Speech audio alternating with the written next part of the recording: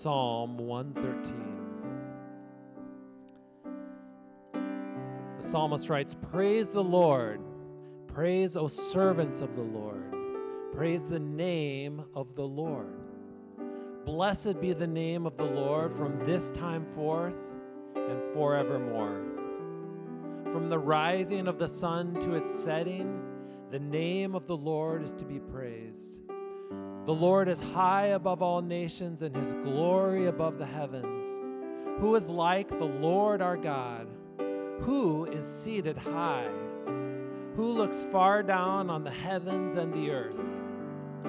He raises the poor from the dust and lifts the needy from the ash heap, to make them sit with the princes of his people.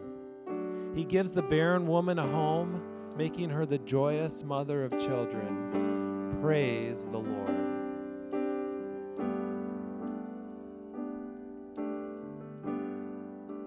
Again, we are just would like to welcome you to Creekside. You know, if you're a newcomer, be sure to stop by the entry desk on your way out and introduce yourself.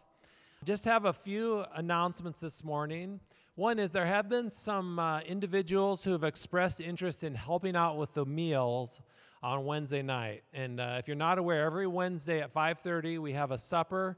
We invite families and kids that are coming to Awana, as well as anyone else in the church to join us. And so if you are interested in helping out with that, there is a sign-up sheet. It's in the entryway. Look for that sign-up sheet, and you can get your name on the list. Just a couple other things. This Friday, there will be a gathering for the youth group. That's junior high and high school. Here at church at 6:30, we're going to have supper and s'mores and some games. And so I think Lord willing, the weather looks like it should cooperate, but dress warmly because we will be doing some outdoor games. So that's for the youth group this Friday night. One more item, and then I'm going to have a special visitor come up and share a quick update. But the Creekside Preschool is looking for some donations for some winter clothes. You know, examples, 11 pairs of mittens, some sets of snow pants. I don't think they need 11, maybe just three to five. Some winter hats. Again, these don't have to be new, but if they're not new, hopefully they're lightly used. But we're trying to get those donations for the Creekside Preschool. So this would be a great week to go out and see if you can find one of those items, or maybe you even have something at home that one of your kids has outgrown that's still in good shape. Bring that in. There's a little display right up front. But with that, I'm going to have Norb come up and Jude, and they're going to share a little update about God's work in Haiti. Yeah, use this mic right there. Yep, okay, good. It's my great privilege and pleasure to introduce to you Jude Augustama. He's been introduced already in January this year by Ken Taylor, and he is a missionary to Haiti. And actually, 2 weeks ago, our Haiti team was in Jude's church in Haiti. And it just so happened that he came back with us, and we're snagging him here just to give you he's going to give us an update on his ministry and what our team did, you know, with his ministry in Haiti. So we're going to give him a few minutes of our attention. So thank you, Jude. God bless you. Thank you. Brothers and sisters in the Lord Jesus Christ, good morning. I'm very happy to be here. That's remind me of home when I'm here. Once again, my name is Jude Augustma. I'm from Haiti. You see a picture up there. This is a picture of my family. You can see my beautiful wife, Rosie, with me. And our three sons up in the picture. We have Micah. One of them is here with us. And also we have Rosiana's mom also here with us. The entire family is here, even though the two other boys not here. They are out in college in Hames.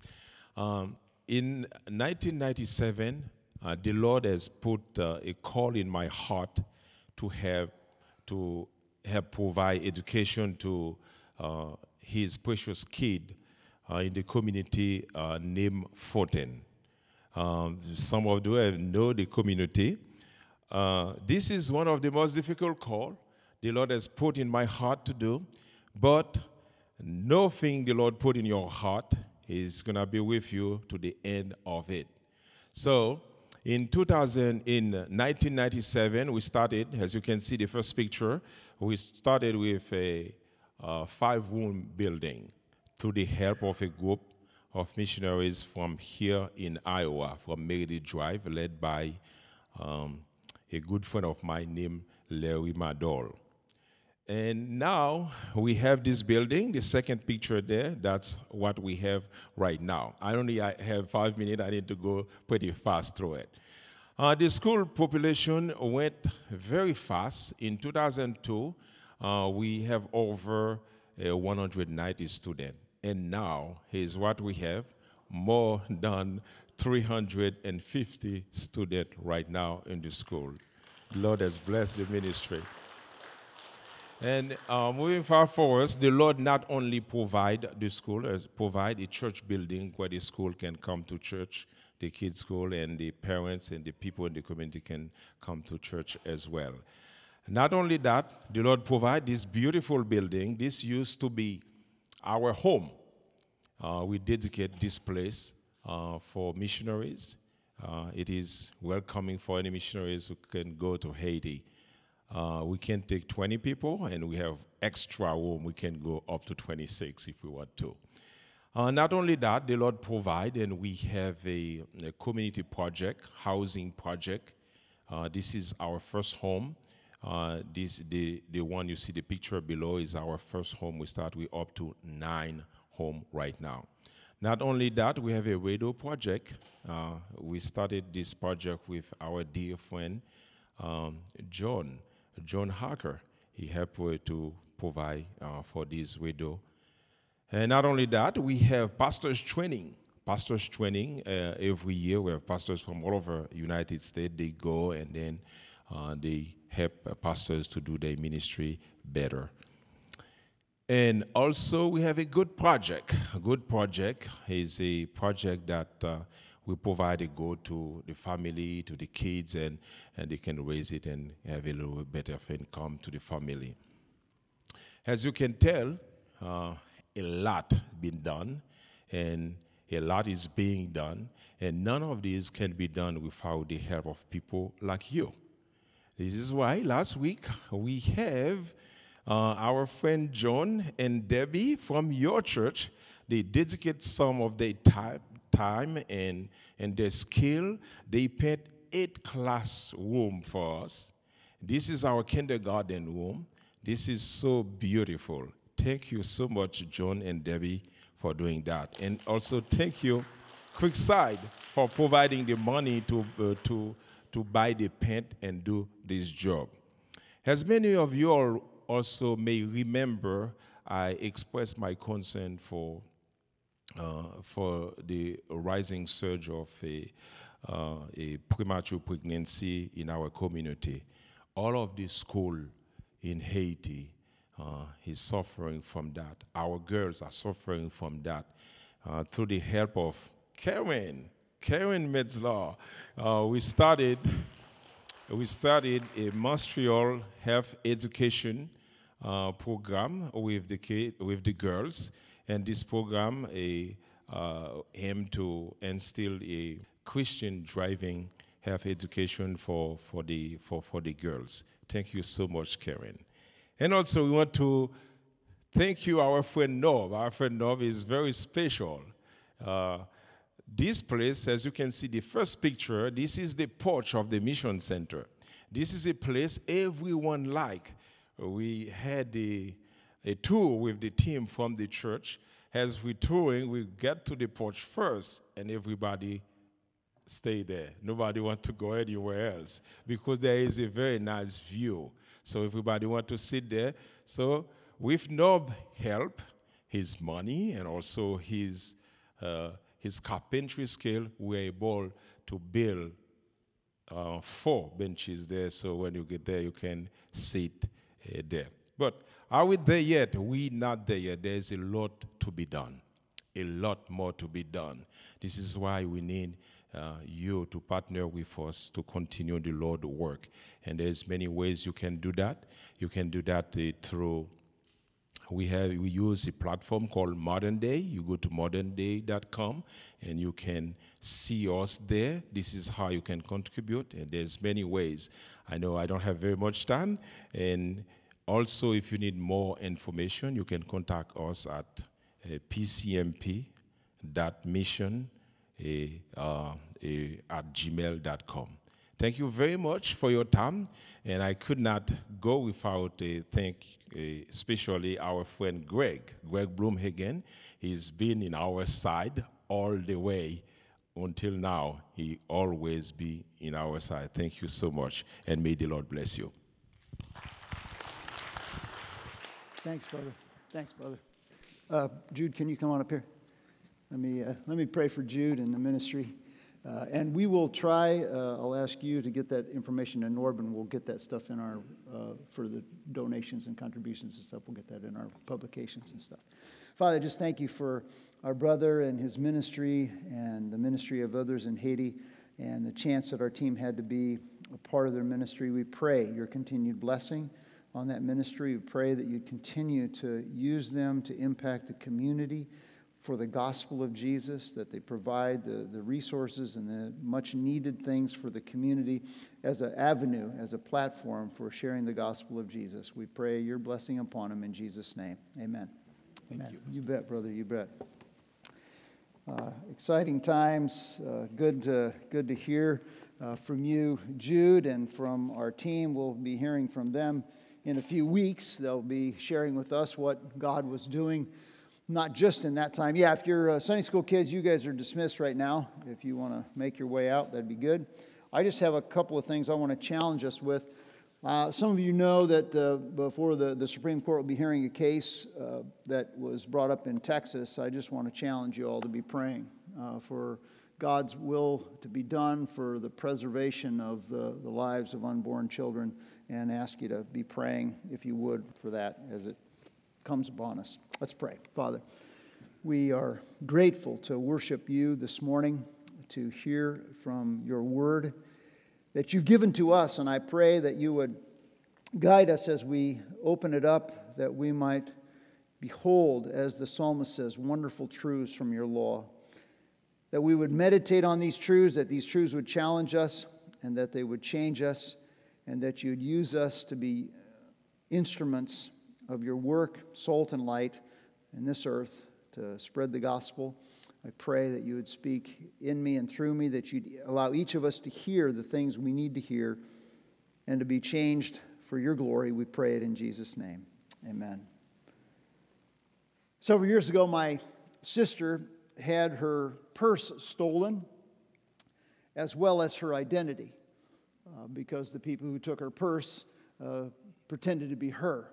She spent the next several months trying to write checks, get insurance, basically live life very difficultly. She couldn't do it because somebody else was her, and they had her bad name. But eventually, and fortunately, her good name was restored, and her credit was restored as well. I say that because from the very first Jesus came upon the earth, from the very first moment that he came upon the earth, he struggled with an identity crisis of mistaken identity. People misunderstood who he was. They didn't really understand who he was and what he said he would do. And I want to say to you this morning, I believe that the question, who is Jesus Christ, is the most important question you and I will ever answer. Who is Jesus Christ? There's no more important question that will be asked or that we must answer. You see, the crowds that followed Jesus, even his disciples, his family, and especially the religious leaders of the day who should have known more than anybody else who Jesus was, they were confused. They didn't really understand who this person Jesus was. They were struggling in understanding what it was. And the Pharisees and the religious leaders of the day, they should have known more than anybody who Jesus was. But it was apparent that they were the ones that were most resistant to him. Isn't it interesting? It's true today. The people who should have been most receptive to Jesus were the most resistant to Jesus. They were the most rebellious against Jesus. In fact, the Pharisees claimed what? We saw this back in Matthew chapter 12. They said that he casts out demons by Beelzebul, the ruler of the demons. And yet we saw, as we started in Matthew chapter 21, it's the crowds when Jesus comes into Jerusalem, they're saying, Hosanna to the Son of David.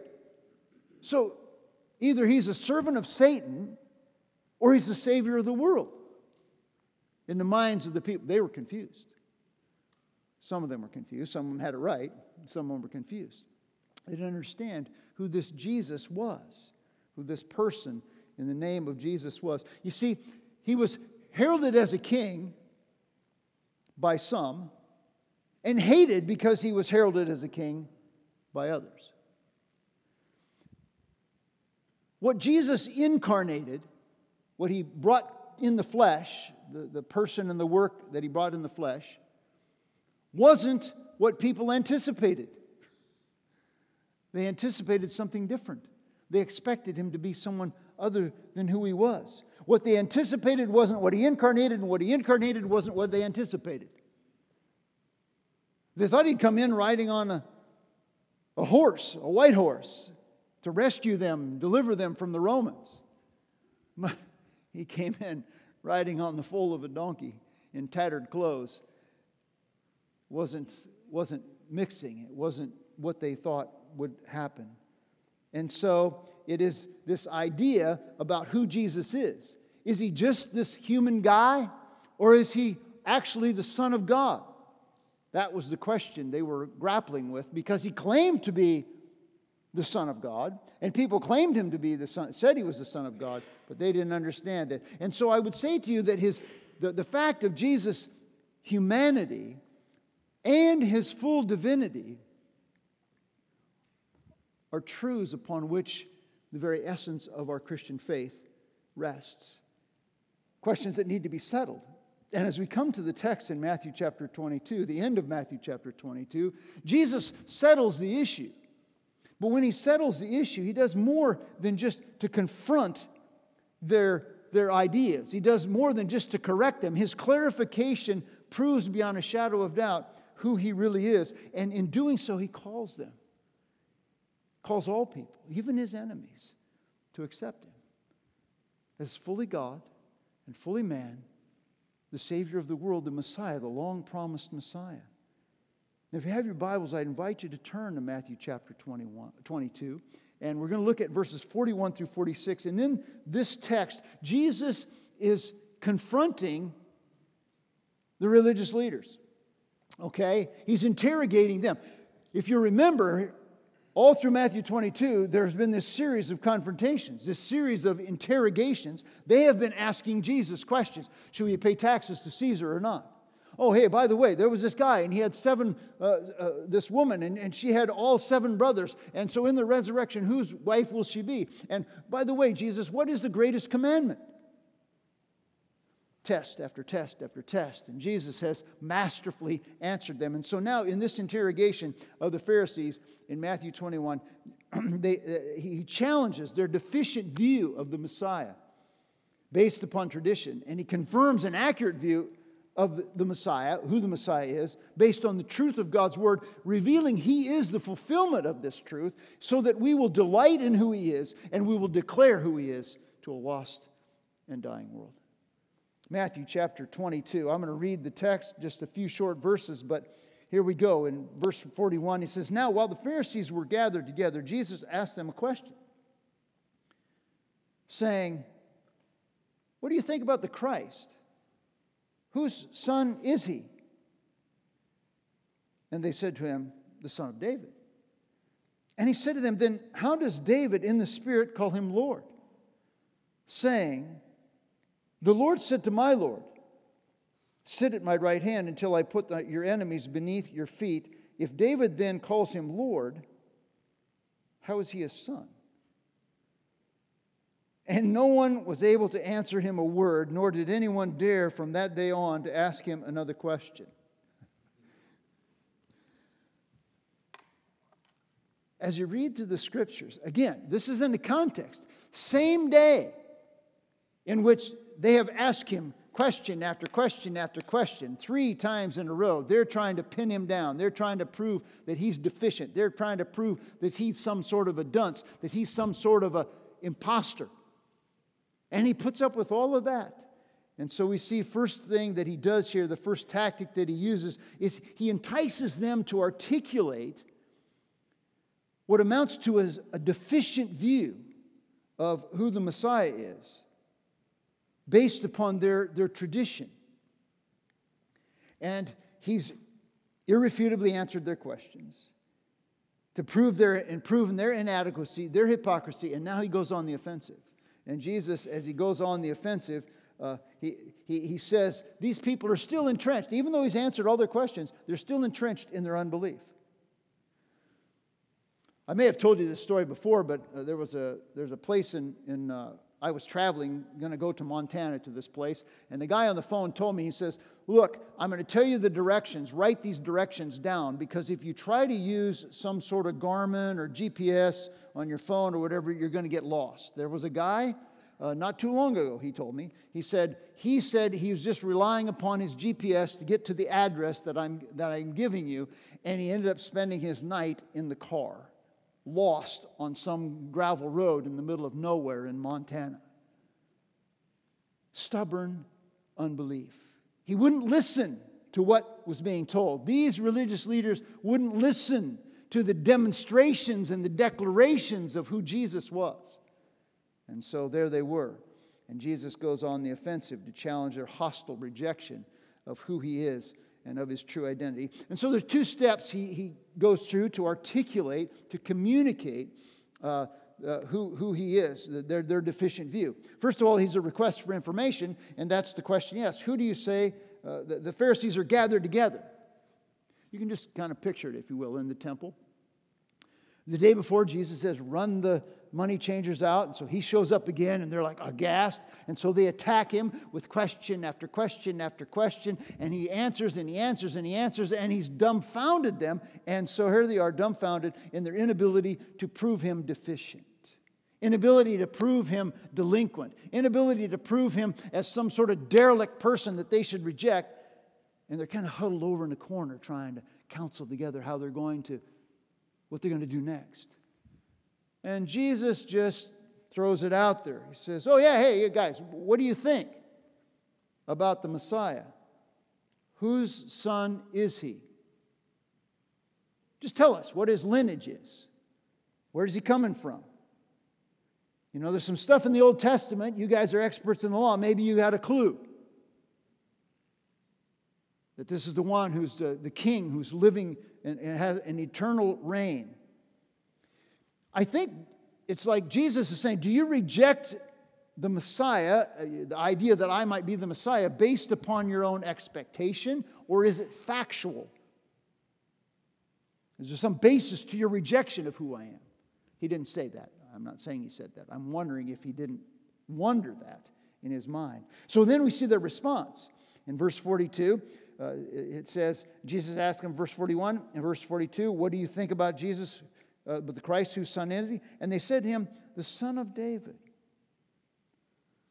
Well, the question was like the simplest question that any Jewish person, probably from the age of 5 on up, could have answered.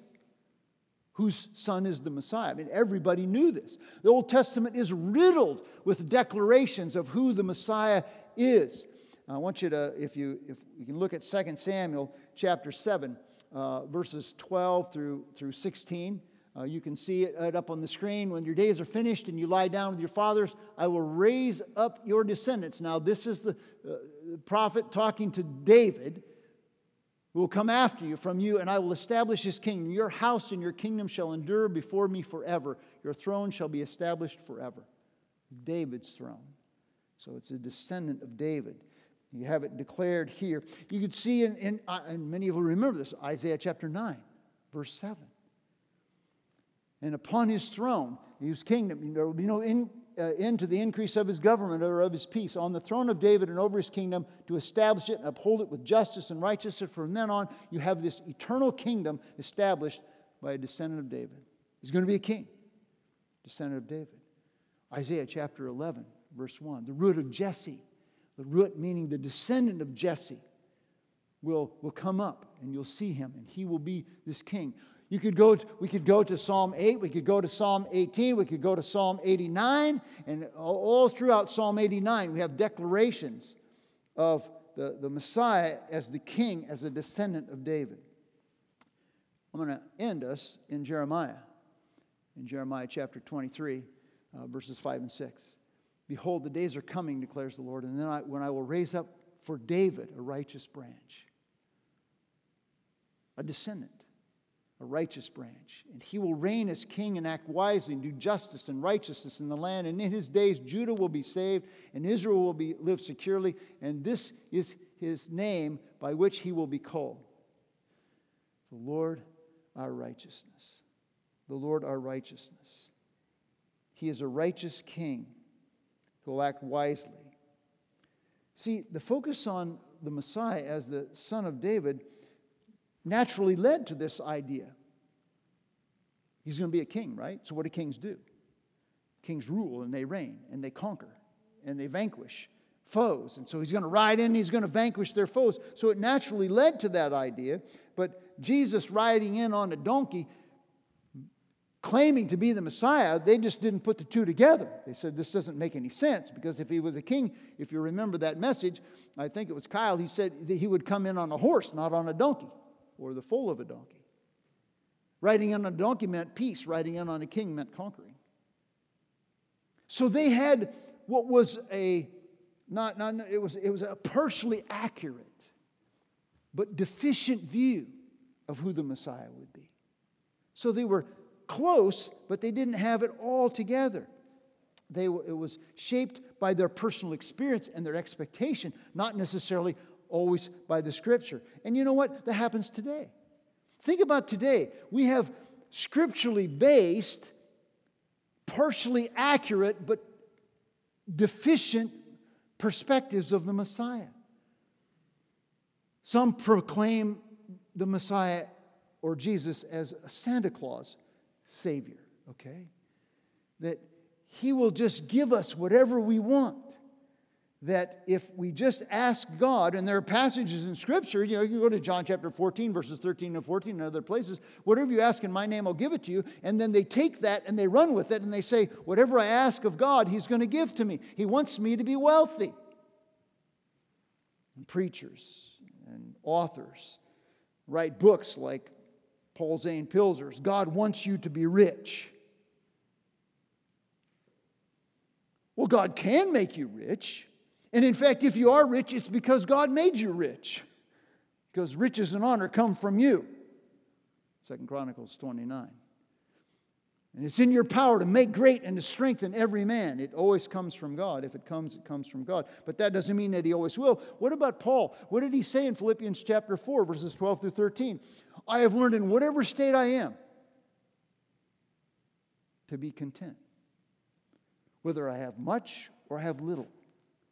Which means that God's in charge of both.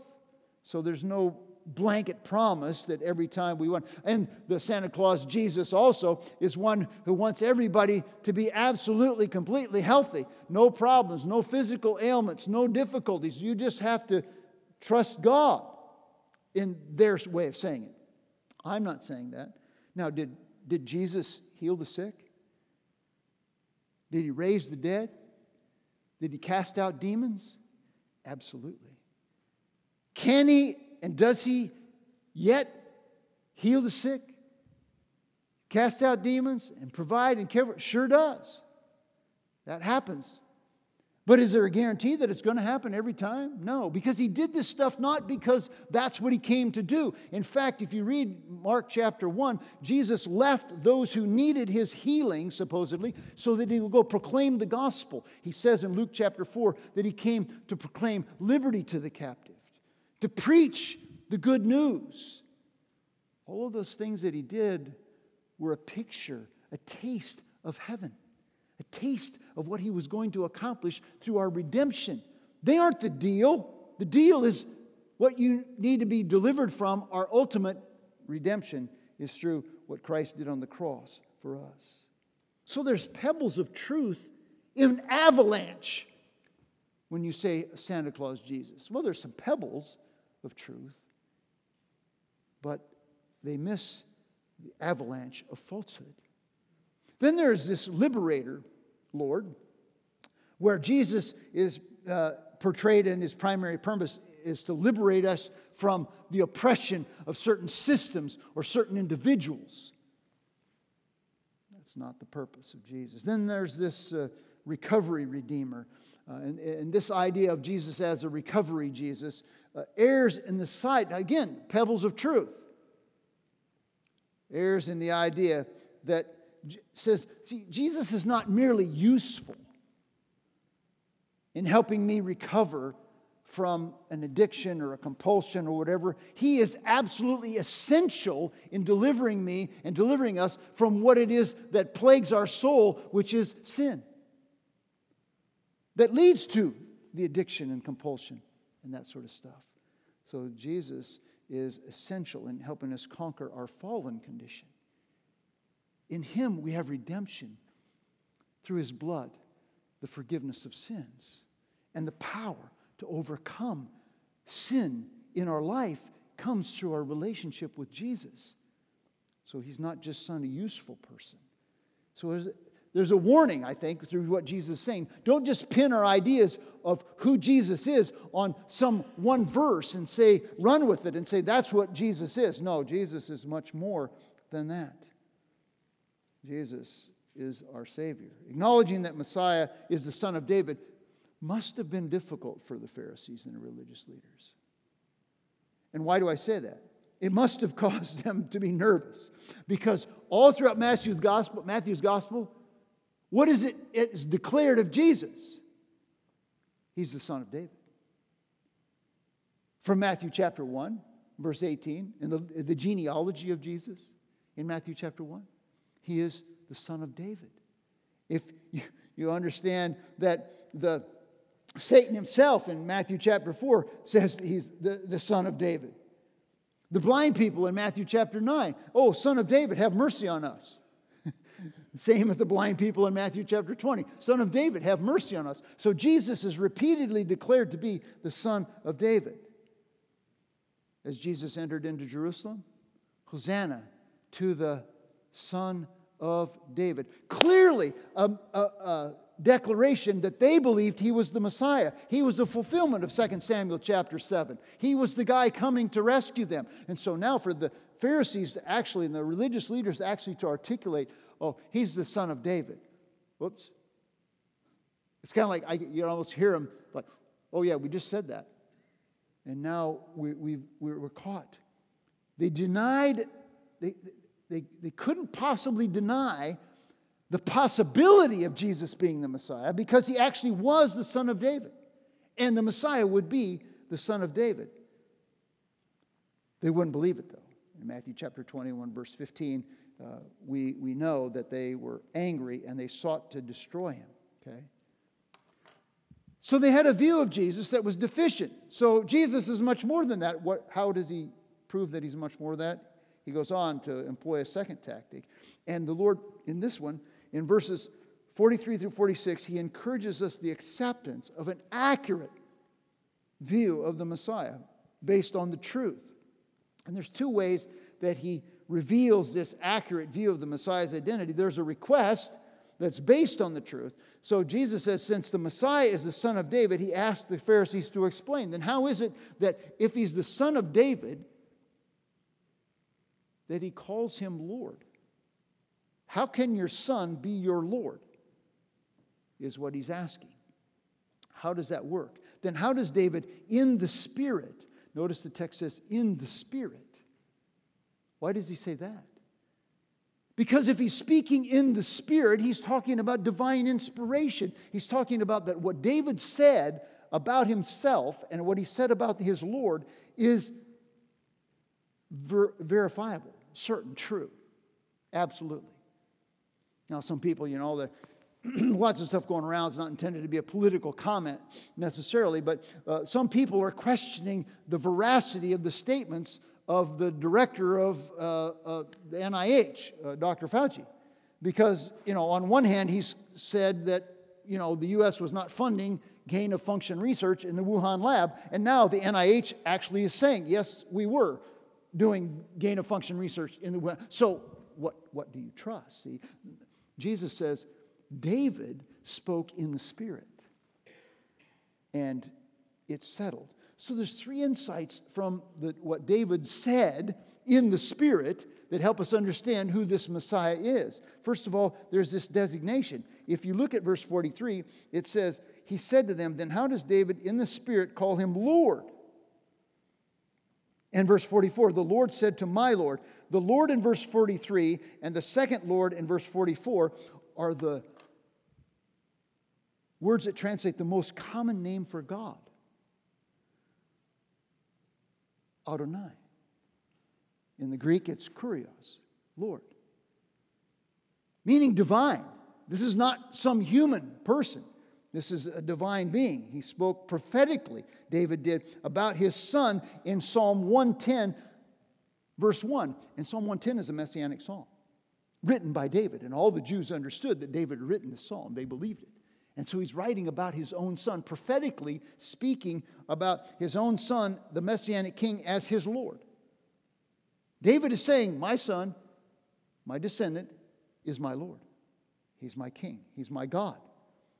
Same thing in verse 44. So if Messiah is David's human descendant, then how can he be David's God? How can your biological descendant be your God? That was the question that he was asking.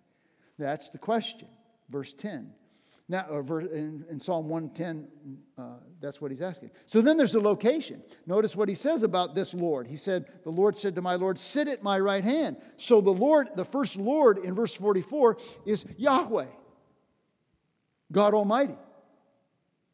So God Almighty said to David's son, David's Lord, oh yeah, sit right next to me. And everybody knew what that meant.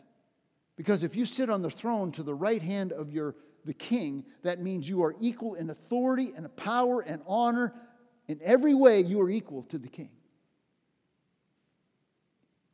So this Messiah is the king. He is equal with God the Father. He is God. David's son, Messiah, is equal with the Father.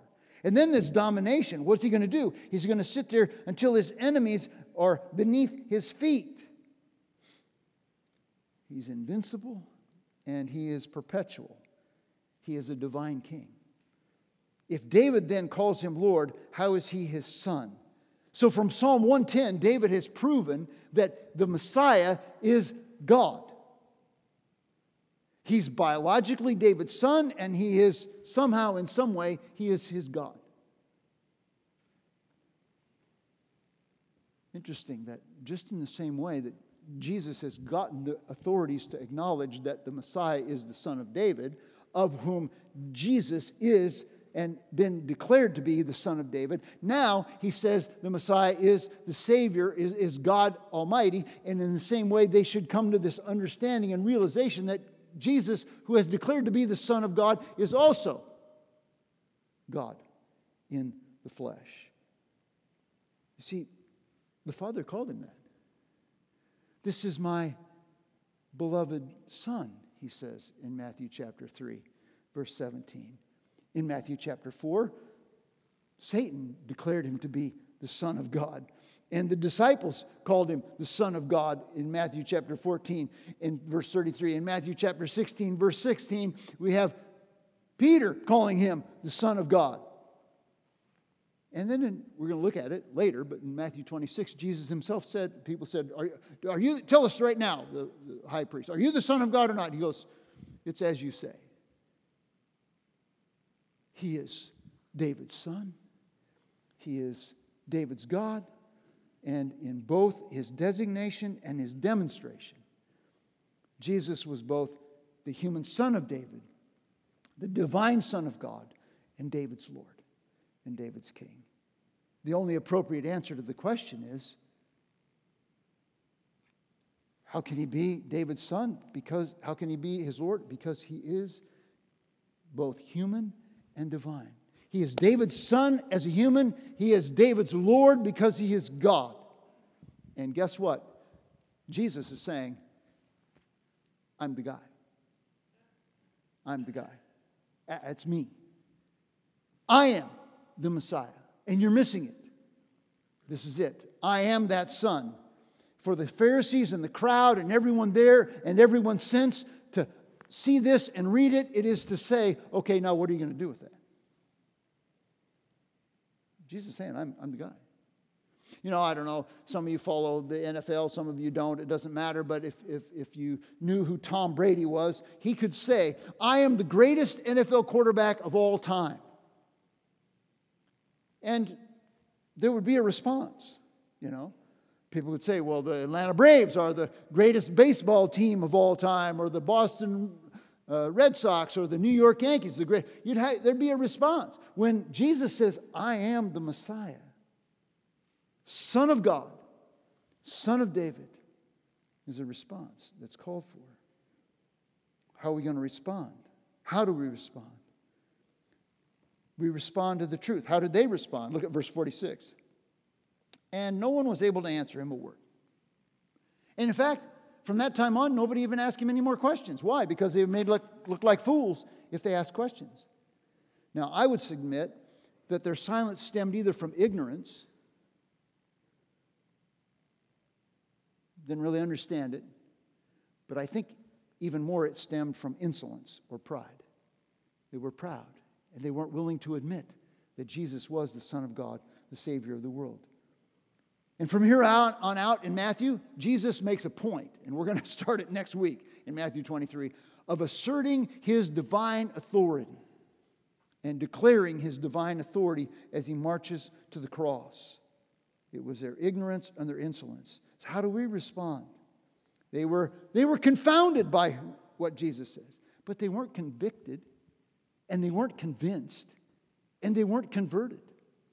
They didn't repent of their sin and turn in faith and trust in this Jesus who is the Messiah who was sent to save them from their sins. No.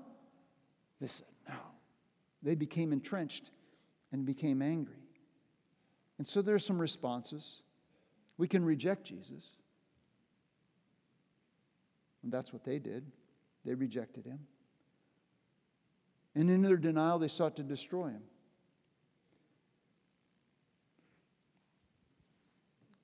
Or we can confess Jesus as Lord.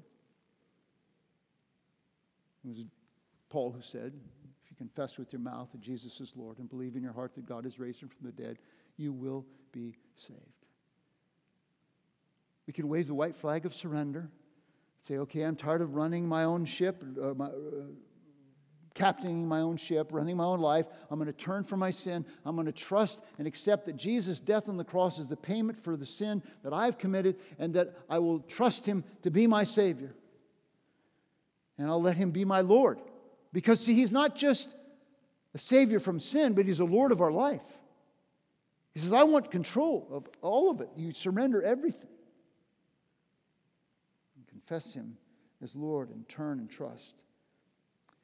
It's masterful. In Psalm 110, you know who the Messiah is portrayed as? He's portrayed as the king in verses 1 and 2.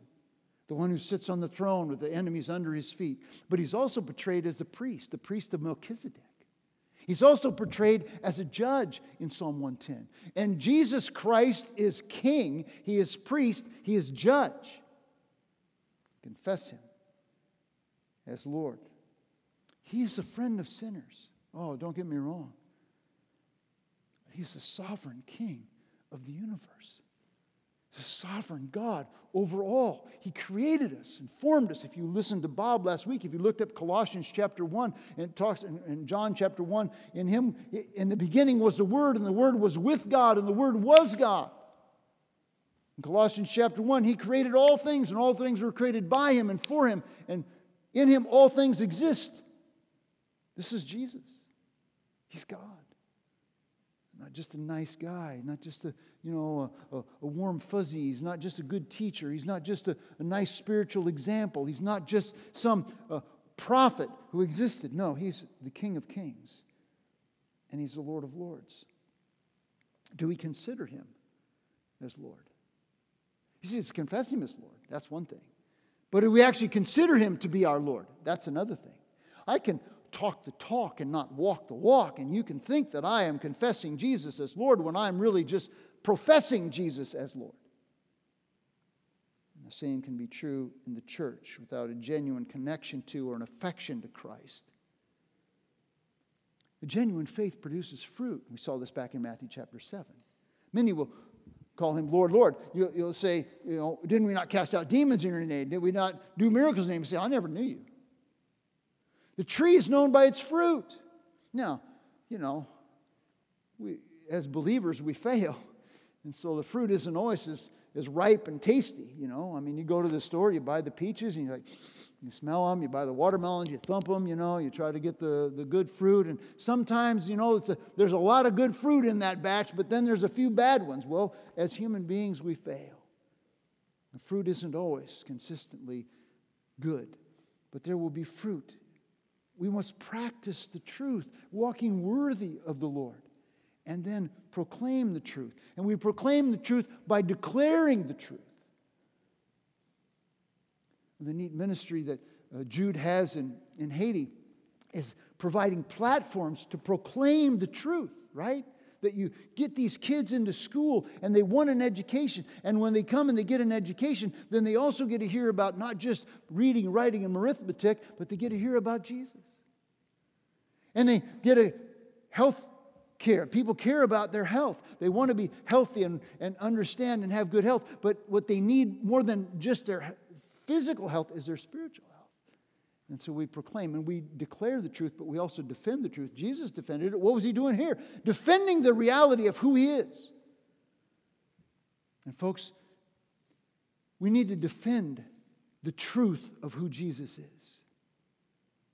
As I said and started to say, he's not just a wise man. He's not just a moral man. He's not just a good spiritual example. You see, we have many well-meaning and well-intentioned people who are deceiving people. When the Jehovah's Witnesses come and the Mormons come, they're well-meaning and well-intentioned, but their idea of Jesus is absolutely deficient. Have no Savior. He's just a nice guy. Or maybe he's a spirit brother to Lucifer, in one of those teachings, Or, we're all becoming gods in the Mormon faith. No, there is one God, and it's not us. And there is one Lord, Jesus. And every knee shall bow, and every tongue will confess that Jesus Christ is Lord to the glory of God the Father. So we can reject him, we can confess him, and if we confess him, then we better consider him to be Lord in our life, in our daily experience. And then we should love him. Last week, Bob was preaching on what's the greatest commandment? What's the greatest commandment? You shall love the Lord your God with all your heart, soul, and mind. And the second is like it. You shall love your neighbor as yourself. Jesus has just established that the Messiah is God, and he's saying that he is the Messiah. If the Messiah is God and Jesus is the Messiah, then Jesus is God, and if Jesus is God, then we should love Jesus with all our heart, with all our soul, and with all our mind. How do we love Jesus? Well, the first thing that comes to my mind is John chapter 14. If you love me, you'll keep my commandments. He who has my commandments and keeps them, he it is that loves me. And he that loves me will love to my Father, and I will love him and disclose myself to him. John 14:21. By obedience. Our obedience to the Word of God is not just duty, it's devotion. It's a demonstration of our love for Christ, that we love him. And then through our reverence, through our obedience and through our reverence. I'm kind of modifying something that I read in my preparation, but love doesn't hold back anything. Love doesn't hold back our praise. Love doesn't hold back our songs. Sometimes I don't sing very well. I'm a musically challenged person, okay? So my voice is not very good. My wife actually will tell me, and she's here, so she'll confirm it. I love her, but she'll say, Steve, don't sing so loud because you throw me off key.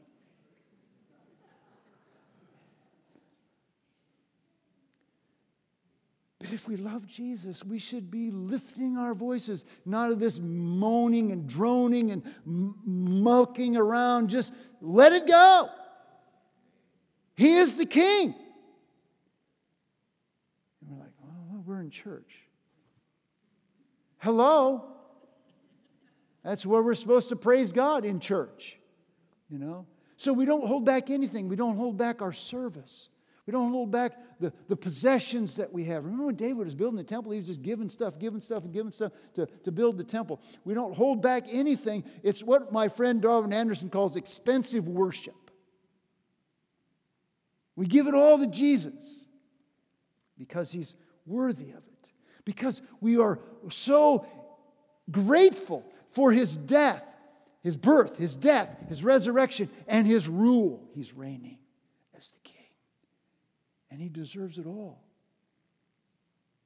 He deserves it all.